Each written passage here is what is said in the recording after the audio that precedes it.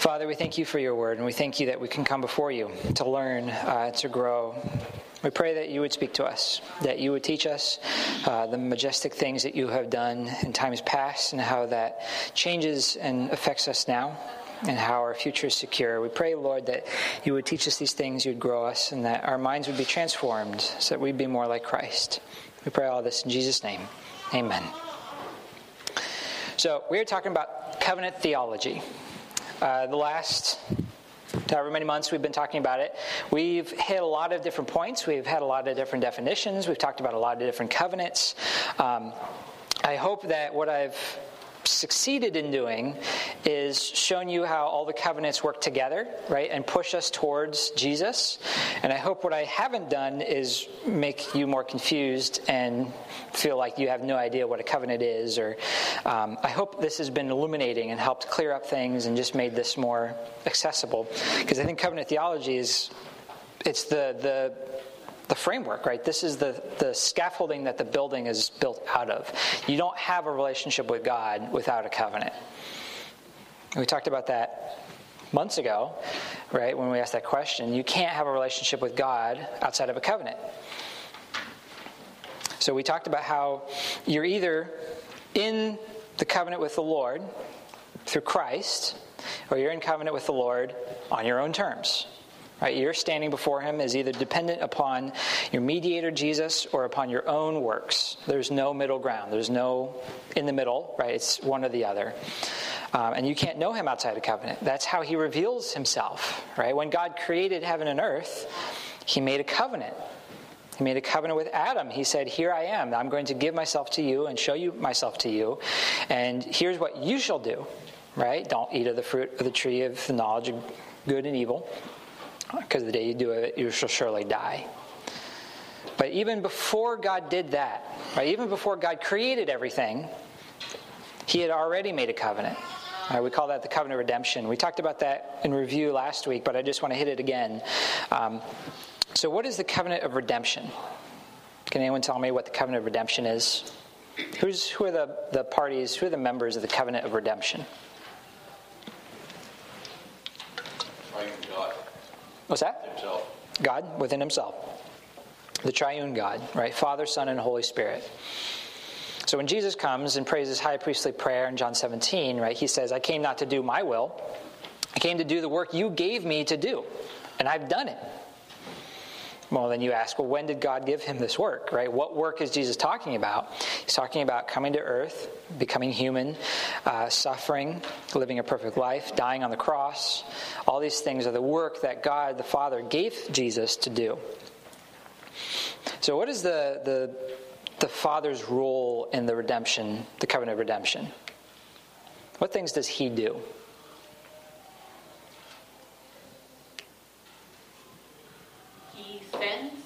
Mm-hmm. Yeah, he sends the Son. He is the one who, I came to do the will of him who sent me, Jesus will say. He elects. He elects. Yeah, he chooses, he elects, he ordains. He's the one who creates the plan and sets out the providence, and he's the one who elects God's people, or his people. God's people to the Son. That's right. So when Jesus fulfills the covenant, God the Father honors his side of the bargain. He gives to Jesus a people, but also a great name, right? This Philippians says, therefore, he was given a name that is above every name. Well, didn't he already have a name above every name? He was already God. It's because Philippians is pointing to the fact that Jesus earned, right? He earned something through the covenant of redemption. He earned the right to be called Son of God, even though he was already Son. So we know what the Son does, right? He comes, he works out the redemption of God's people. But what does the Spirit do? Is he just kind of like, yeah, go team. You guys are doing great. Sean? He applies it. What does that mean? Applies Christ's work of redemption to God's people. Okay, applies God's work, Jesus' work of redemption to the people. What does that mean? Gives us eternal life, gives us salvation, forgiveness of sins, new life to walk in obedience. Yeah. He brings all of believers to faith. All the elect, he works in their lives and their hearts to bring them to faith in Jesus Christ. Right. Yeah. The Spirit, so he applies the work of Christ, which means he's the one who works faith in people's hearts. He's the one who changes them, right? In Joel, there's a prophecy that the Lord is going to take away the stony hearts of stone, and instead give hearts of flesh, which means there's going to be a transformation, a renewal. No longer will you be dead in your sin, but now you'll be alive in Christ. Well, how does that work? The Spirit comes and does something. Right? The Spirit comes and gives you something new. He changes you. And in fact, that's the only way to be saved. There isn't another way. Right? You can't change yourself. You can't give yourself heart surgery. The Spirit has to come and do it. So the Spirit's work is incredibly important. But it's not just that he comes and then he does this work, changes your heart, and then kind of goes away and says, all right, good luck, you got this. No, he continues to be a part of your heart. He rests upon you. He fills you. And so when Paul says that your body is a temple of the Holy Spirit, what he means is that you are a living, breathing vessel for the Lord. The Lord dwells within you. That should change how you live, right? That changes how you treat your body and how you treat your life and how you treat your thoughts and how you treat your desires. All that flows from the fact that you belong to the Lord and that he dwells within you. And then he continues to sanctify you. Right? The Spirit sanctifies. He works. He gives you new life continually. He's the one who strengthens you against temptations. He's the one who comforts you. He's the one who convicts you of sin. He's the one who's constantly working in your life. So covenant of redemption is not a far off, distant topic. This is about your life right now, how you've come to be saved, and how the Lord is working in your life. But everything that Jesus does, right, flows out of this commitment that he made. But how we touch the covenant of redemption, right, is not through us doing anything. It's through the Lord. It's through the Spirit joining us to Christ's work. So when we start to talk about the new covenant, what we're talking about is this is our covenant with the Lord through Jesus, our mediator, who is keeping the covenant of redemption. So I'm trying to keep those things clear, right? Jesus was keeping the covenant of redemption when he came and worked salvation. The new covenant is how we partake in Jesus' work. The new covenant is how we partake in Jesus' salvation.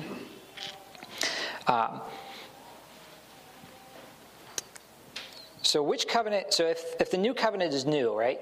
Which covenant is the old covenant? What does that mean? Is there an old covenant? Which one is it? My guess is the covenant with Adam. Okay, maybe covenant with Adam. It's a good guess. It's one option for sure. Mosaic covenant. Mosaic covenant, that's another option.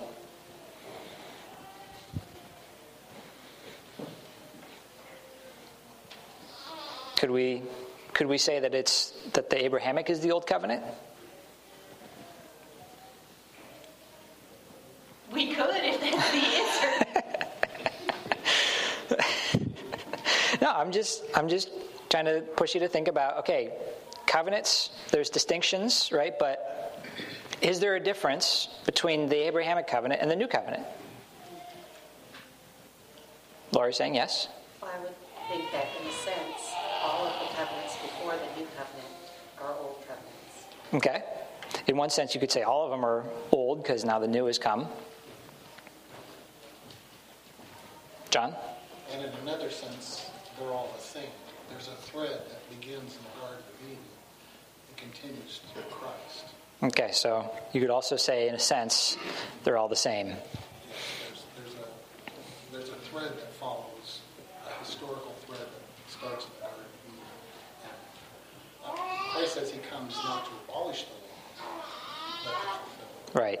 So they don't really end, they morph into something else. Okay.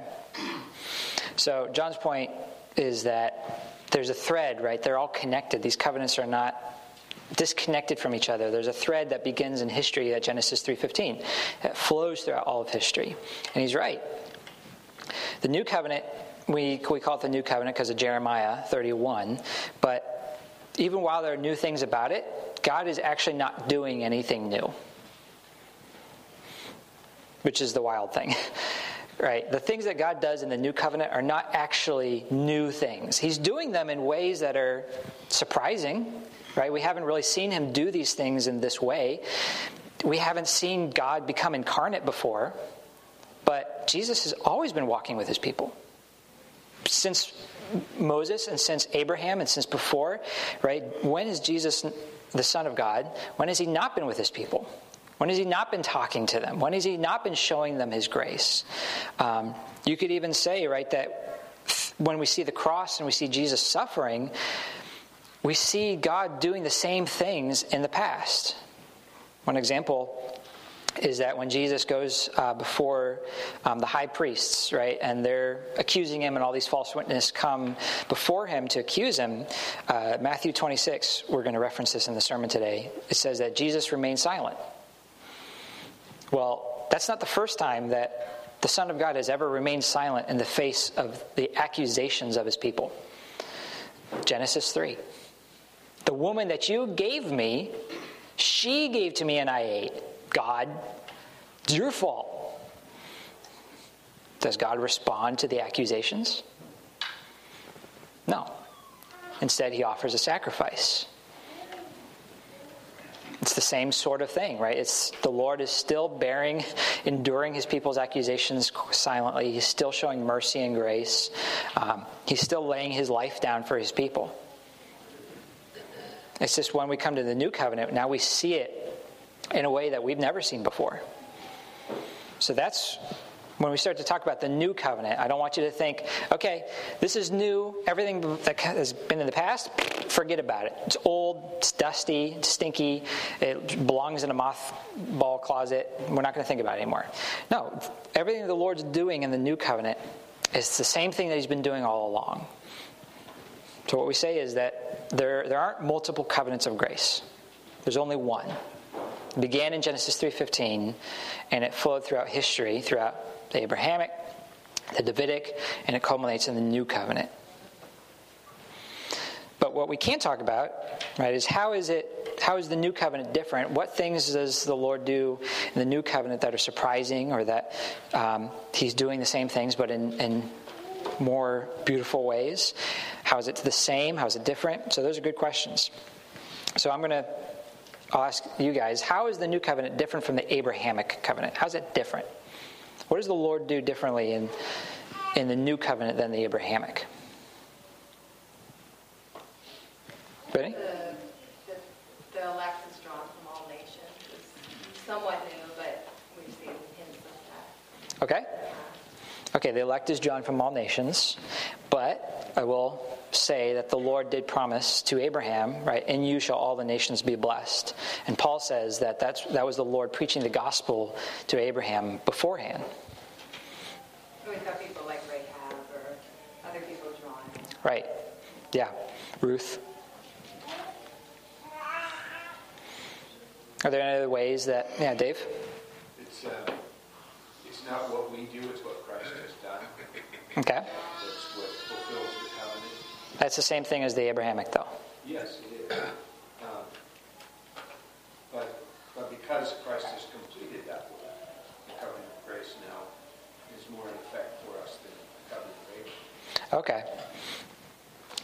So you could say that the new covenant is the fulfillment of the Abrahamic. Yeah. That is a key difference, is that the Abrahamic promises, Abraham didn't see them. He didn't see them fulfilled in his lifetime. Israel didn't see them fulfilled in their lifetime. The Mosaic covenant didn't fulfill the covenant of Abraham. It gave a temporary, partial fulfillment, right? Okay, there's going to be a land. There's going to be lots of descendants. There's going to be kings that come from you. In you shall all the nations be blessed. There were the beginnings of this in Israel and through the Mosaic covenant, but it was temporary and it was breakable, right? God promised a land to Abraham. He didn't say, I'm going to give you a land as long as your descendants don't mess up. No, he said, I'm going to give you a land. So when Israel messes up and breaks the covenant and they lose the land in exile, you could be tempted to think, well, great, now the Abrahamic promises have been broken. No. It just means that the Mosaic wasn't the fulfillment. We're looking for something else. What else? Are there any other ways that the new covenant is different than the Abrahamic covenant? Different than all the other covenants because Jesus said he came to fulfill the law and the prophets. Okay. Yeah. It's not just the Abrahamic that Jesus came to fulfill, but everything that came before. And we talked about that extensively, right, with the Mosaic covenant when we talked about ceremonies and sacrificial system and the feasts. Where are they all fulfilled? In Christ. Is there anything else? Anything else you can think of that the new covenant is different than the Abrahamic?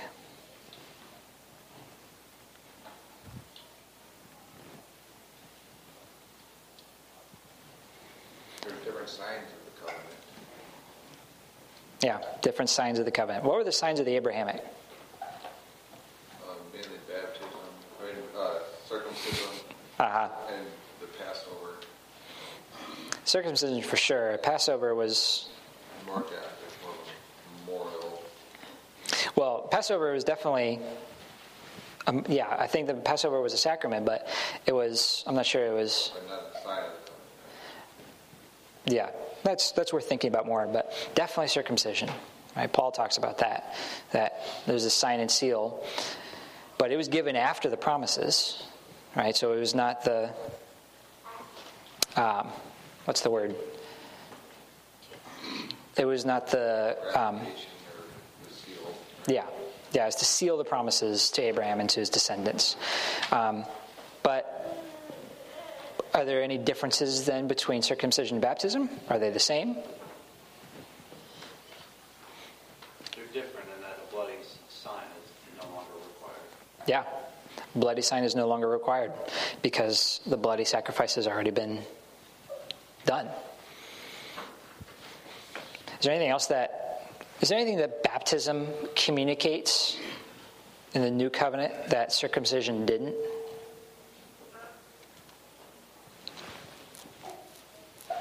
Redemption, Meaning what? like when you go into the water, you come out just like the Egyptians and Noah's wicked generation. They got left in the water, and whenever you come out of the water, it's like being redeemed from Yeah. Not just redeemed, but transformed. I forget exactly what passage that was, but that was my point in a sermon a while ago, is that when Israel goes into the water, right, they're afraid, they're terrified, they're yelling at God, they're shaking the bars because they're hemmed in on all sides. But the people that comes out of the water, they're not afraid. They're worshiping God, right? They're a different people. They've been transformed. Baptism points to that. Baptism points to transformation, to new life, not just to being washed clean of sin, but then of having a new heart given, of being turned into a new creation. Okay, so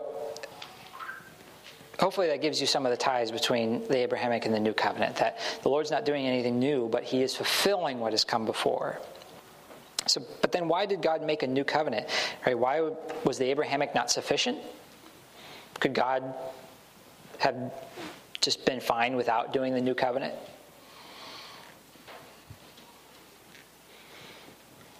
In other words, what does the new covenant teach us about the promised seed that the Abrahamic didn't? Right? We've been looking at the covenants through that big picture question. Abrahamic taught us, okay, the promised seed is going to come from Abraham. It's going to come through the line of Isaac.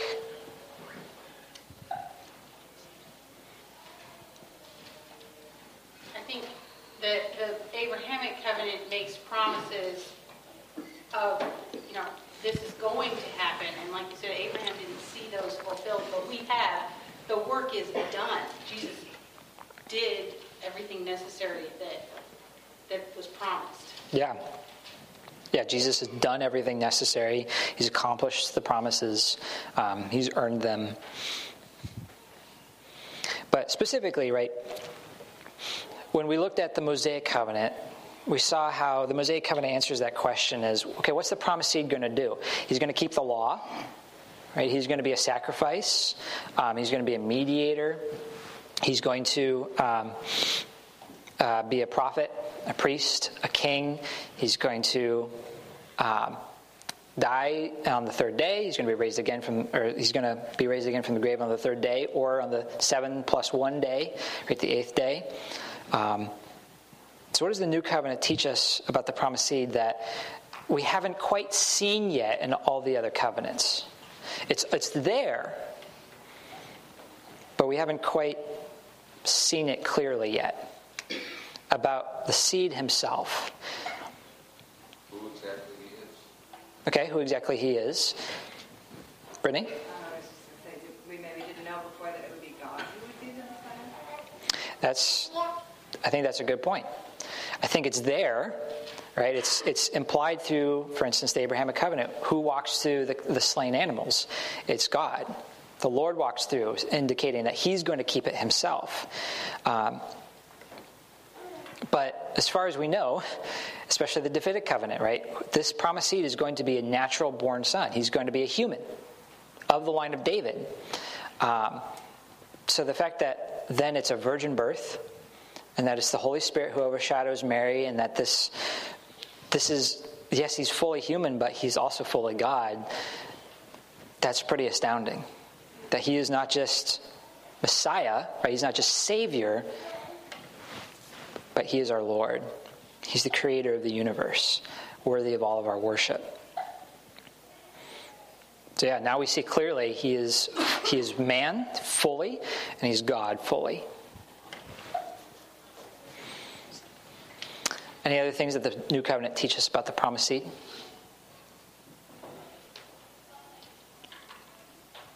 It's a better covenant with better promises. Yep. Yeah, it's Hebrews. Right, this is a better covenant. And why is it a better covenant? Because Christ paid it once for all. Okay, because Christ paid it once for all. But there's other things that Hebrews points out that we learn about Jesus through the new covenant. Specifically, Dan? We'll have a more intimate relationship with God at this point. Meaning, what do you mean? Old covenant was God leading. Now we have, as you spoke about, the Holy Spirit working with our heart. We now have His Word, being part of our life. Yeah. And the Holy Spirit allowing us to act upon those things. Yeah. Yeah, we're brought into a much closer relationship with the Lord. There aren't things in between, right? With Israel, there were a lot of things that stood between them and God. Even though the Lord had brought them graciously in, there's still the sacrifices, the Levitical priesthood, there's barriers. There's a veil in the temple wall, right? Preventing anybody to come in. Hebrews says that veil's been torn in two, which means the path forward, right, to God's presence has been opened wide. Completely open. There's no impediments. There's nothing in the middle anymore. Now the path between you and the Lord is free and clear. Because we have a high priest who isn't just really good. He's perfect. And he ever lives to intercede for us. Okay, so what are the terms of the new covenant?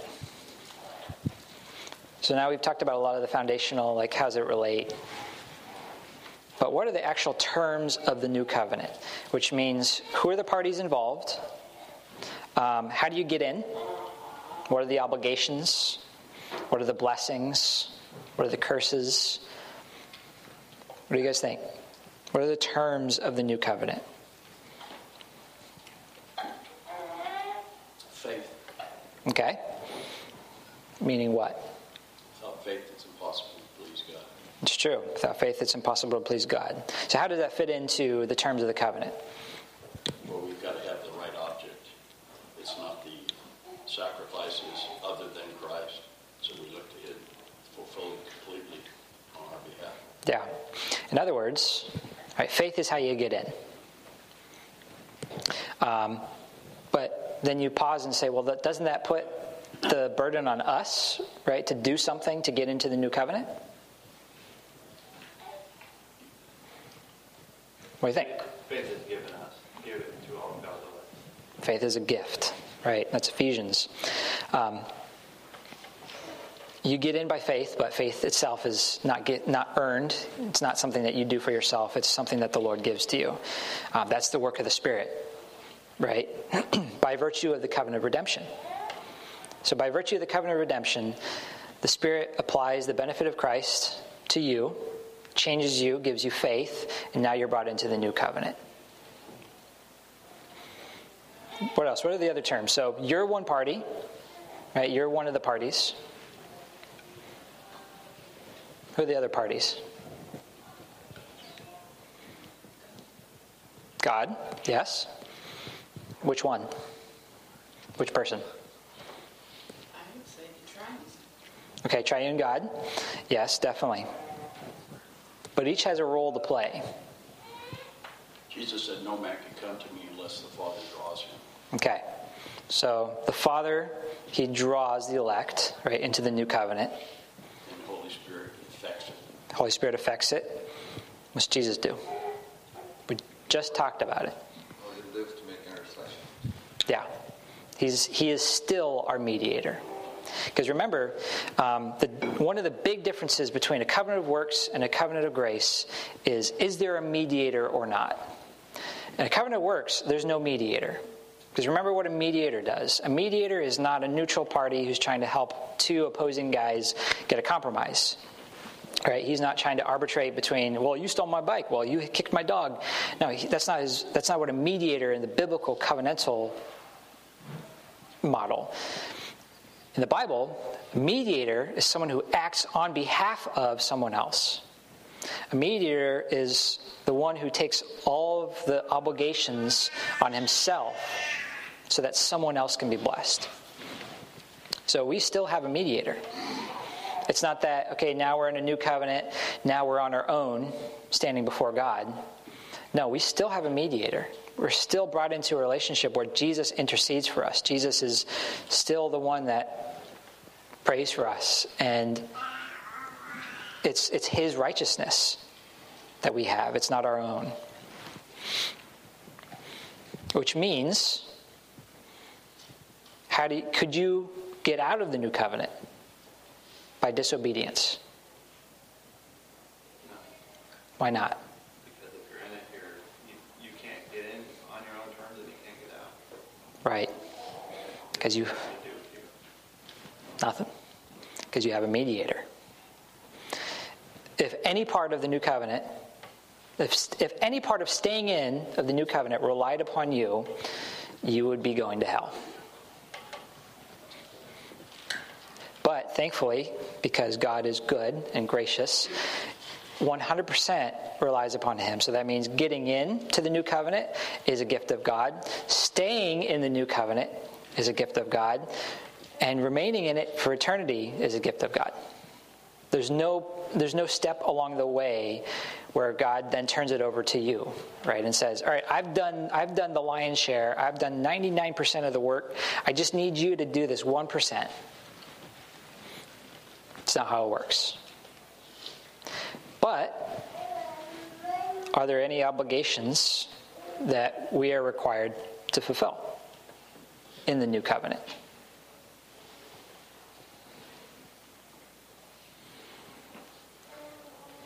John? I'd say yes, as secondary Okay. obligations, I guess. I don't really like the word obligation, but requirements maybe. And that would be that when we are given a new heart, and we realize that we don't hide our joy under a basket, but we let it sit on a table. So the light fills the world, and other people are drawn to it. So I would say that, yeah, that's probably more of a result than an obligation. But we're required to do that. We're required to recognize that, and in recognition of that, then to share that. Okay, so John says that, yes, there are obligations, but they're more like a result than they are to get in. The way that I would say it is that, yes, there is an obligation. It's to believe, Right? It's to have faith in Jesus Christ.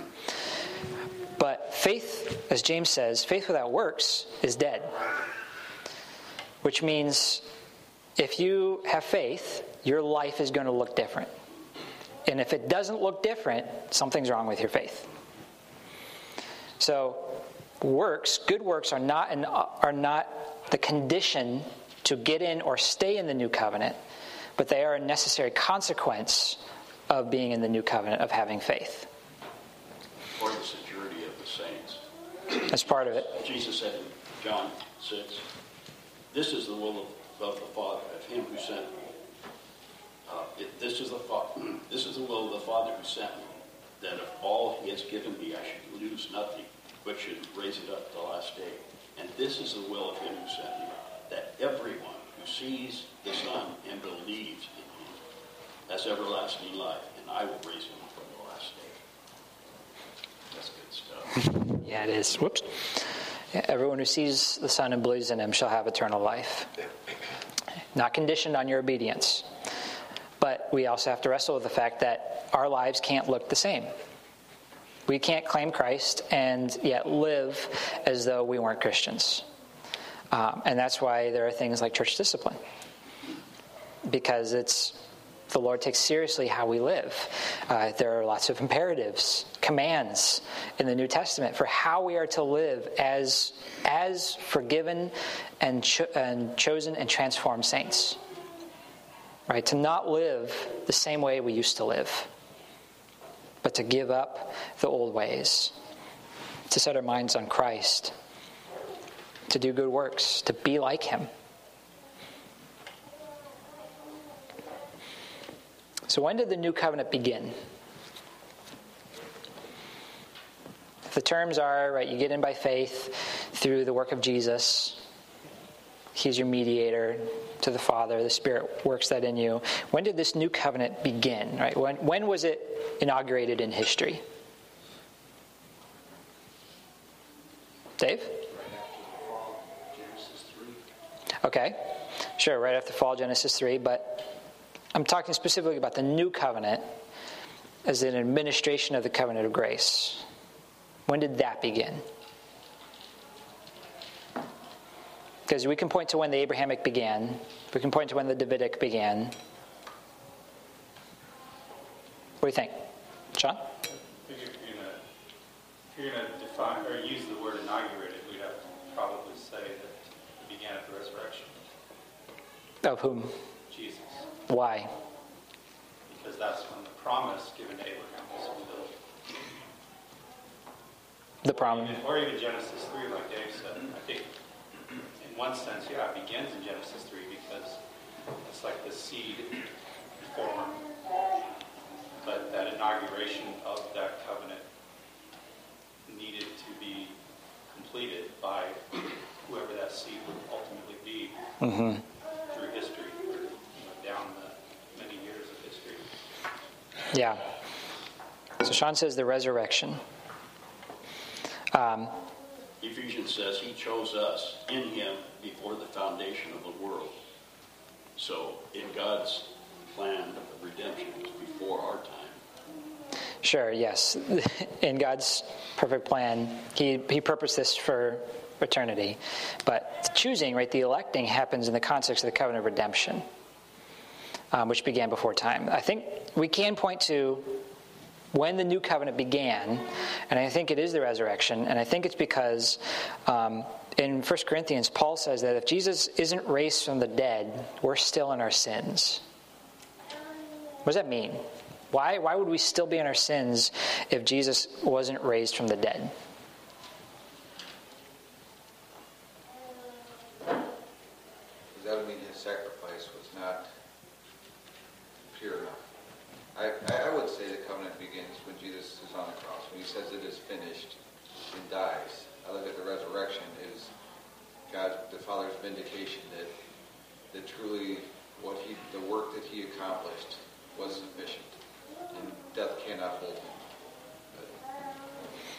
Okay, yeah, you could say it's on the cross when he dies. Jesus says it's finished. Yeah, I think you're right. The resurrection is vindication. It's proof that Jesus and his work was perfect and accepted in the Lord's sight. John, you have something to add? I think add on to what Steve's saying, based on what Paul says, that resurrection is a declaration or proclamation that death is conquered. Yeah. I think that's what Paul drives us to. Yeah, that death is conquered.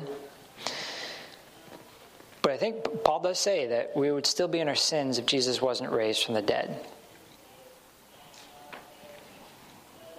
Why? What does Jesus accomplish on the cross? What is he doing? Conquering death. Okay, conquering death, but that's resurrection. But on the cross, right, Johnny? He paid our debt on the cross. He paid our debt. Okay, so if you're imagining, okay, my debt to God, my bank account is negative $1 billion because of all the sins I've done. When Jesus dies on the cross, now that number is erased, right? What's left? 0. What needs to happen? Yeah. Jesus' work has to be credited to us. It has to be validated or vindicated and credited to us. And I think it's the resurrection that completes the work of, okay, he's paid the price on the cross, and he conquers death and comes back from the grave. And not only are our sins forgiven, but now his righteousness is credited to us. Because when Jesus is raised from the dead, it's the vindication that he lived the perfect life, that he was righteous. And if we are in Christ, if we die with Christ to our sins, that's great. But that doesn't give us anywhere to go from here. But if we're raised with Christ as well, not only have our sins been forgiven, but now it's as if we have been validated. It's as if we have been found righteous. That God, as he looks at Jesus and says, you are righteous and I'm going to raise you from the dead, he's doing the same thing to you. So you need both. Right? Jesus has to die on the cross, and he has to come back from the grave. And because he does both, we are found righteous.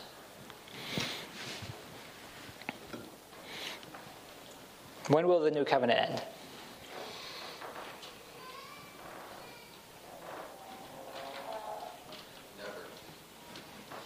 Never ever?